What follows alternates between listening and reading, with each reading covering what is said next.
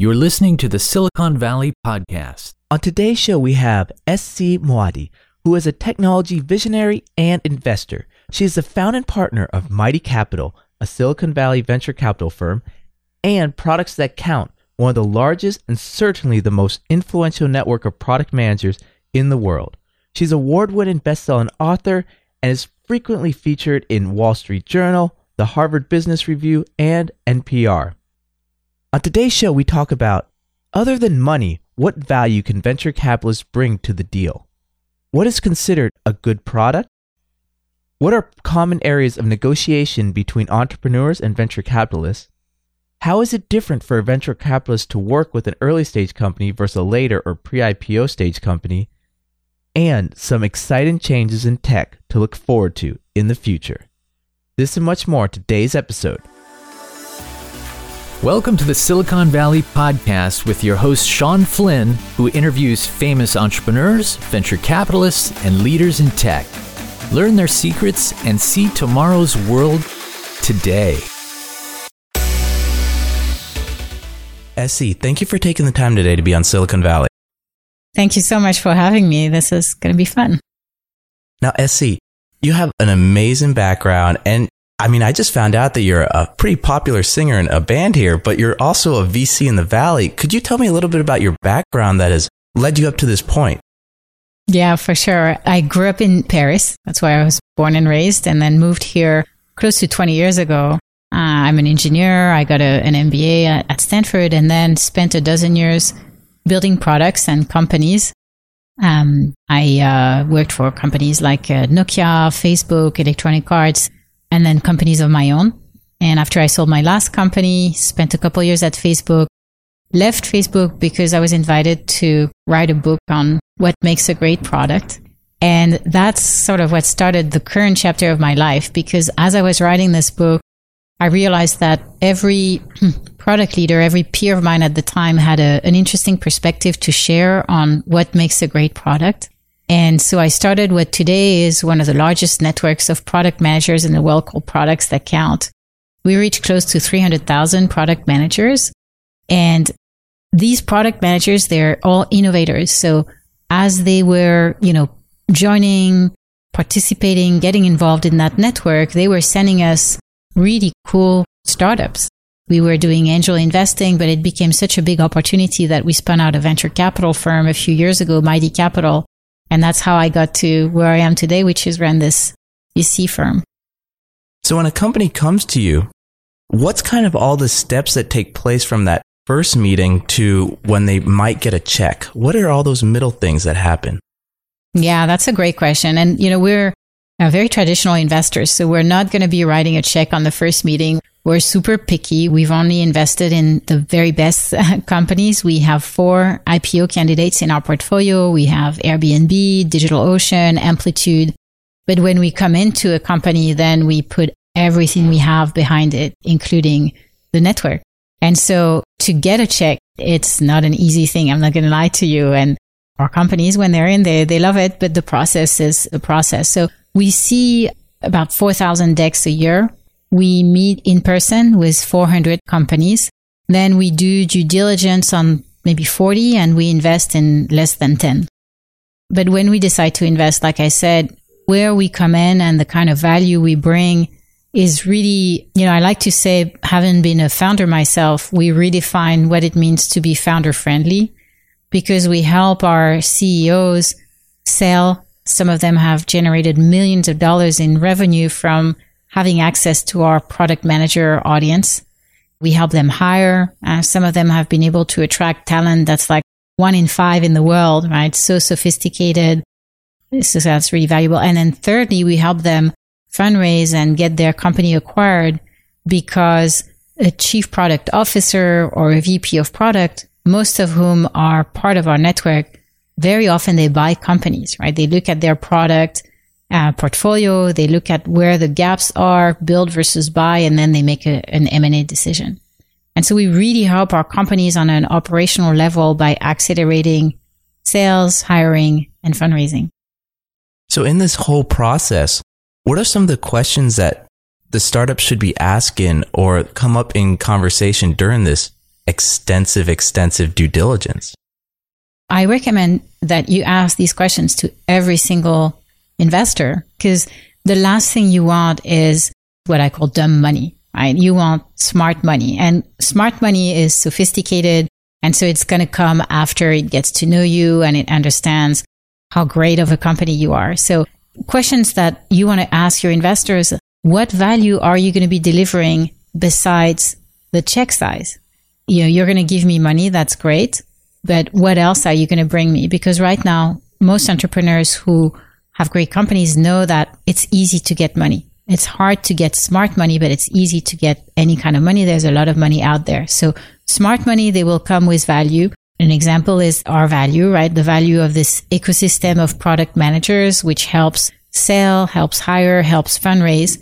Another example of value is something that we look at as well, which is, for example, governance. Like, are you going to bring a great partner, somebody who has been on the board of amazing companies, who has connections at this very senior level, that's going to help take your company to a completely different dimension. So governance is a huge value that investors can bring. And then there are more examples of value. For example, if you're a blockchain company, well, I would say, like, you want to look for an investor that's going to bring you way more than just the money, that's going to bring you value from the ecosystem of the blockchain. So then how can a startup put a valuation on all these extra services when they're sitting down and deciding on which VC to take capital from? So what I would say is, you want to think about, like, what do I need to get to the next level? And I'm going to oversimplify, but you'll get my point. If you're very, very early stage, you don't really have a product yet, you don't really have customers, you want people who are going to help you understand who to sell your product to, understand what product to build. Basically, they're going to help you find product market fit. So you want to bring investors who either have a lot of experience at that super early stage, who help bring products to market, or you want to have investors who have a network of people who can help you do that. Once you launch your product and you have some successes, you're in a different category of companies. You're in the category of companies that are scaling. And so the kind of investor you want to bring at that point are investors who are going to be helping you accelerate your growth. So you want to bring people who will bring you a network of customers, people who will bring you a network of potential hires, people who will bring you checks that will help you go faster and grow bigger.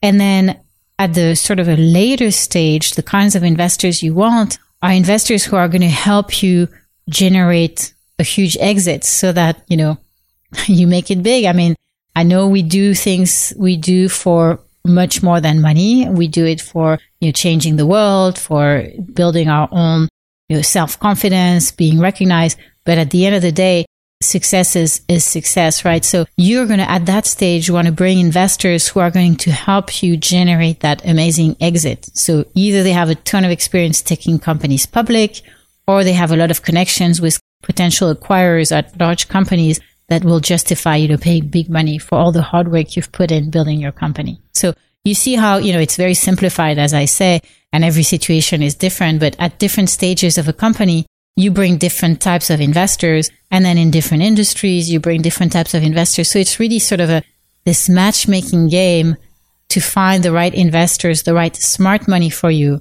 And it's difficult to do because there isn't a very transparent marketplace to find these investors. Some people are attempting to build that, like an angel list and so on and so forth.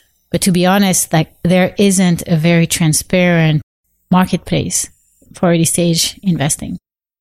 So say there's a perfect match. You're the startup, the VC likes your company, you like the VC, you could tell that they're going to bring a lot of value. What are some of the talks or terms, or that term sheet, that contract that's negotiated back and forth? What are some of the areas that seem to come up the most? Yeah, this is a really important question. And again, I'm going to use a super simplified example. So my husband loves to race motorcycles. He races Ducati motorcycles. And so when he goes into a dealership, he looks at all these new bikes, and there's like this little sticker on the windshield, right? That's the price of the bike. And then he sits down with the salesperson and he comes out of it with the bike, and the price of the bike is way, way lower than the price he actually is paying, right?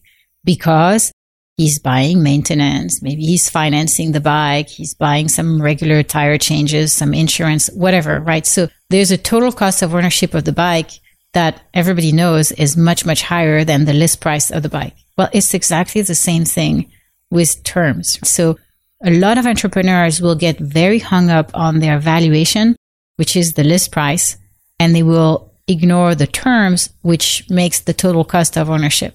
And my recommendation is don't do that. Don't get fixated on valuation. What really matters is the total cost of ownership. That's the first thing, like terms matter. And then the second thing is you're entering a relationship that's going to be most likely your longest, most exhilarating or most difficult relationship, depending on how you look at it. So it's not a transaction. It's a long-term relationship. It's like 10 years. So when you come into this relationship, come at it with the idea that you want something fair. Your investors also, most likely, if they're sophisticated, they want something fair because they know that if they catch you at the first round, you'll catch them at the second and vice versa, and it will not lead to a good long-term relationship. So come at it with a very collaborative approach of what is fair, and you'll find that you're building a very long relationship. And important because a downturn is coming. And in a downturn, you don't want to find yourself in a situation where, well, you need a little bit of extra money, you need extra support from your existing investors, and the relationship is so soured that they are not going to back you up. So come at the table with a very open attitude of, we want something fair for everybody.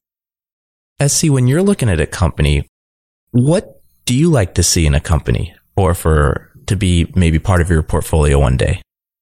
Yeah, it's actually pretty simple. We're looking for a company that has already found product market fit. So they're in that second stage of growth that I was describing earlier.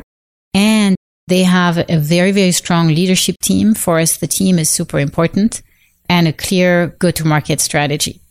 Now, that's at the high level. So if you're an entrepreneur, you run a company, you already have, say, like 6-10 customers, they're happy, and you're looking to go from kind of good to great, you want to accelerate your growth, we're a perfect fit for you.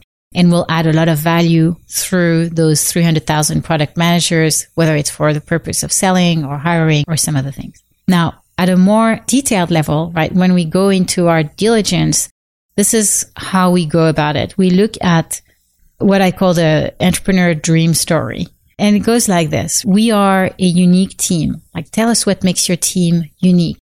Solving a big and hard problem. Big and hard as in show us the numbers, but also make us feel the problem emotionally. Like, why is it so painful?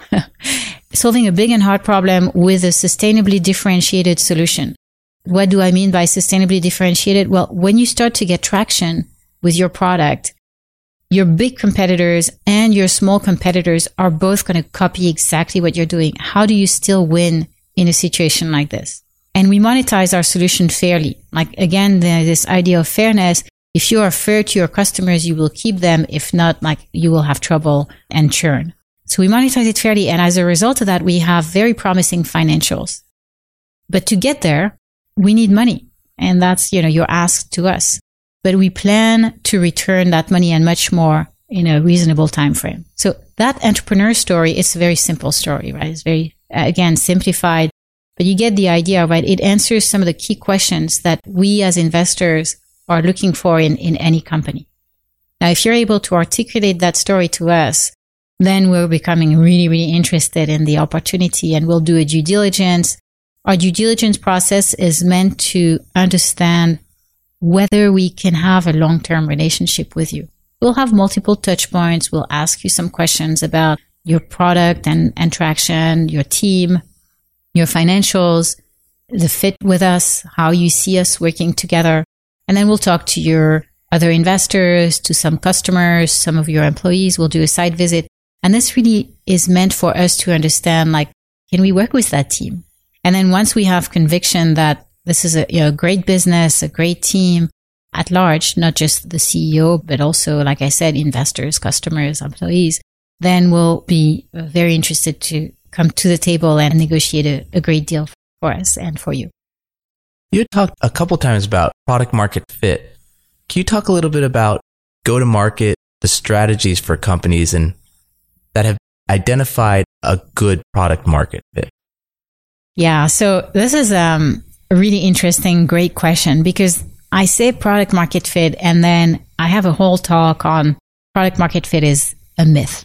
And what I mean by that is this: when you're in the early stages of building a company, you get, 6, 7, 10 customers and you're like, yes, I found product market fit. I have a group of people who are willing to pay money for the service that I offer.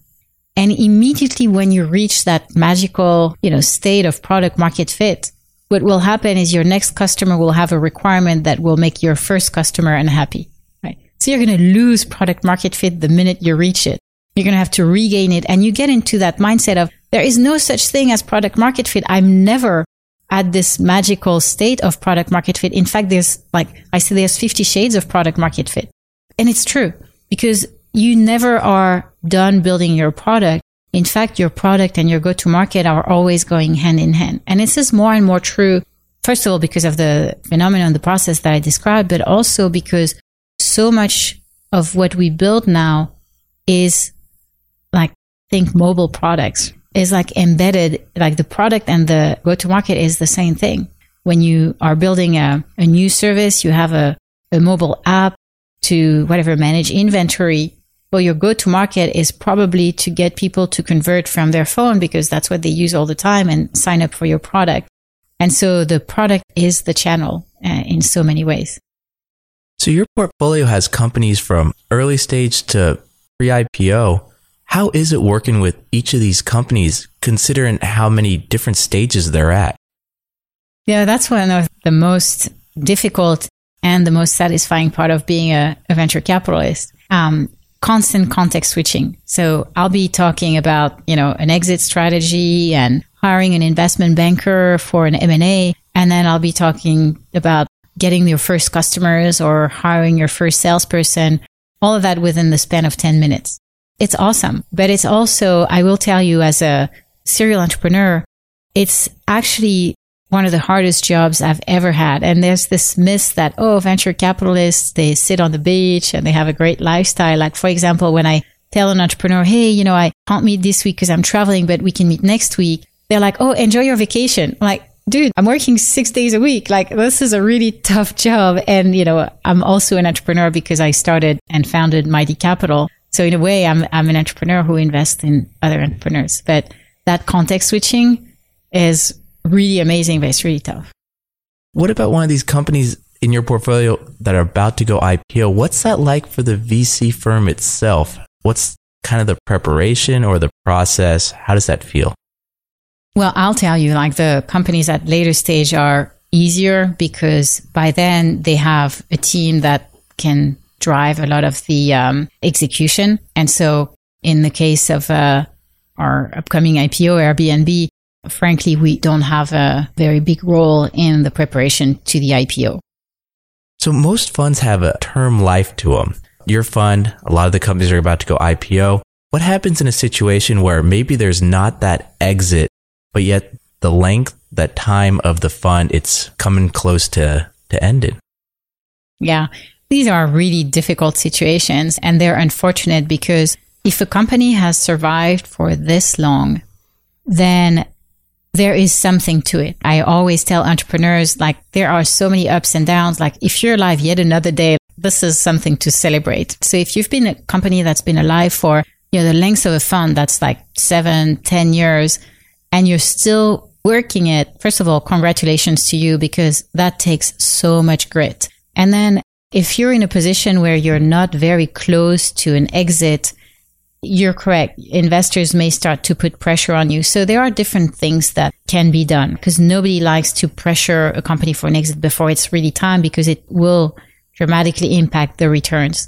So there are ways that venture firm can extend the length of the fund by 1 year, 2 years, 3 years. These are, subject to approval by their own investors and such. That's one way. And then, other things they can maybe, venture capitalist firms raise multiple funds. So one fund may roll into another, although that's, again, kind of a complicated situation. Anyway, so the decision is rarely going to be, we're just going to cut ties with the company or write off the investment. It's often a case by case, but there are different ways that venture capitalists can continue to support the companies. It's hard to do and it's unpleasant, which is why we don't really like to do it. What about kind of the opposite situation where a company's in hyper growth, but yet the fund time is about to end, but the LPs and everyone wants to stay in for that extra 2, 3, 4 years? Yeah. So there are different ways to approach that. Like I said, you can extend the length of the life of the fund. In situations like that, everybody will say, of course, extend it, right? As opposed to the more difficult situation where it's like, well, should we extend it? And so when there's an IPO on the docket, of course, everybody wants to extend. Now, if the company takes even longer than extensions that are possible, or maybe it needs to raise additional capital and the fund has run out of capital, generally, there will be a mechanism where the fund will offer to their own investors opportunities to continue investing in the company as part of their allocation. These end-of-life issues, they're difficult mainly when you don't have a clear winner. But when you have a clear winner, everybody's still on the same side of the table saying, let's just keep going. Right now in the venture community, what's kind of the thoughts of all these companies postponing their IPOs till they get these bigger valuations? I mean, 20 years ago, Amazon would go public. I'm just top of my head, $300-400 million valuation, whereas now it's $10 billion they're waiting for. Yeah. So, this whole mega fund and unicorn trend of the last few years, I actually will tell you, I love it because it's my opportunity. Their size is my opportunity. What I'm observing is venture capital is going through a very typical innovator dilemma, which is, I need to keep getting bigger if I want to survive, knowing that getting bigger is going to kill your returns and therefore is actually going to kill your firm. And it's very similar to, 10 years ago when the iPhone launched. I was working for Nokia at the time, and Nokia was all about we need to have better resolution camera if we want to, win this market. And Apple came in and said, F that. People don't want better resolution camera. They want an app store and music and internet, and they completely changed the game. Well, in venture capital, I think the same thing's happening where all the big firms are like, oh, I need to get bigger if I want to continue to be better. And we're saying, no, you need to be different. You need to offer value that's way beyond your check size. Because at the end of the day, when everybody has money, money is no longer a differentiator. And therefore, how do you continue to offer value to your portfolio company? One of the biggest adjustments for me to go from tech to investing was exactly that. When you're in tech, everything you build is completely unique. Your product has slightly better performance than the competitor or has this feature that the others do not offer or what have you. Everything is completely unique. But when you're an investor, you're going to an entrepreneur, you're like, hey, you should really take my dollar because, it's green. Whatever, your dollar is the same as everybody else, except if you add value. So can you tell a couple of stories of some of your companies, not necessarily in your portfolio, but if you'd like to, just how you've worked with them and just some stories of maybe some hardships that they faced that they've overcome? Yeah, absolutely. So I'll tell you the story of, one of our portfolio companies who has worked with us and known us for many years. It's Amplitude. They started a few years ago doing some really awesome analytics for a bunch of customers. And the way that they got to know us and we got to know them is they attended some of our Products That Count events. I mentioned to you, we run about 100 events a year. So they came to the events and the founder was there at the time, very small company. He did shout outs like, hey guys, I'm growing. I'm excited. I'm hiring. I'm looking for testers and users. And he started to grow this way, became a fan of Products That Count and started sponsoring some events. And then as he was growing, he said, well, I need to take that relationship to a strategic level. And so that's when he asked us to invest in his company. So how we work with them? Well, we invite them to some of our executive events. So we put them in front of 40 potential customers every few months. That's so much more efficient, so much more scalable for them than if I was going to, write an intro email here and there. It's very, very scalable. That's one example. Another example I'll pick an example of a company that's actually not in our portfolio. I wish we had invested at the time. We went another way. Maybe it's part of my shadow portfolio or my non-portfolio. It's a company that has a really interesting value proposition. They say, well, you have a subscription to Netflix, one to Hulu, one to Amazon Prime, whatever. So when you want to watch a movie, you go here, you go to Netflix. Like, oh, they're not on Netflix. Okay, let me go. Oh, they're not on Hulu. Oh, okay, they're on Amazon Prime. By the time you figure out which movie to watch, you've spent like 20, 25 minutes. If it's not just you trying to watch a movie, but, oh no, I don't want to watch that movie. Let's watch another one. What they do is they have a single platform that lets you just find the movie you want to watch on the right platform. They have great team, great traction, great monetization. We met them again through Products That Count, through the Product Measure Network. And at the time, they were very early.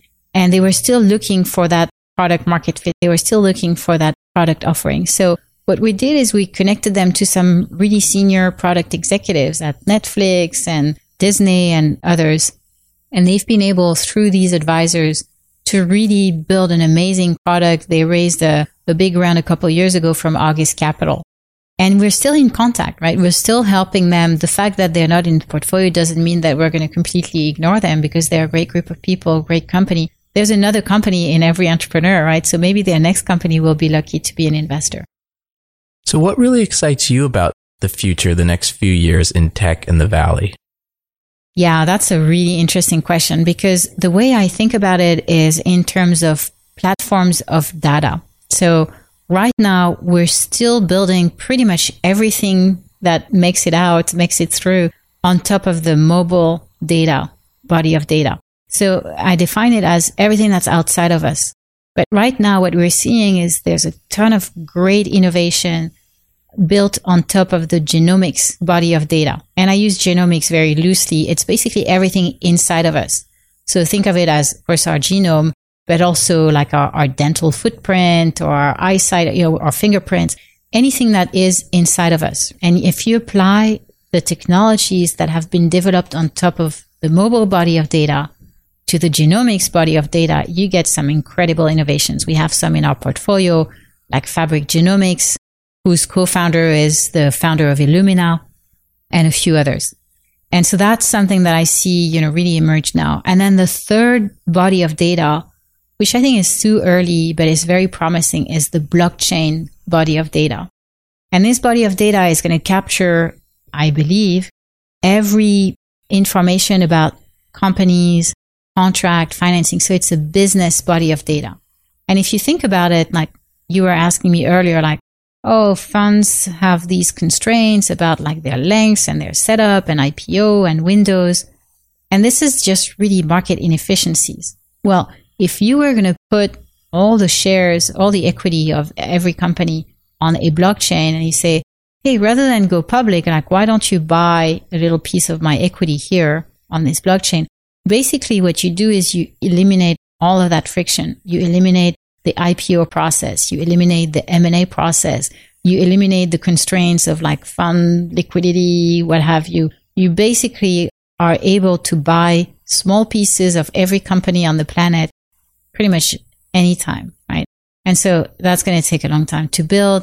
It's really not ready for prime time, but I think it's a very exciting opportunity for the next, 10 years or so.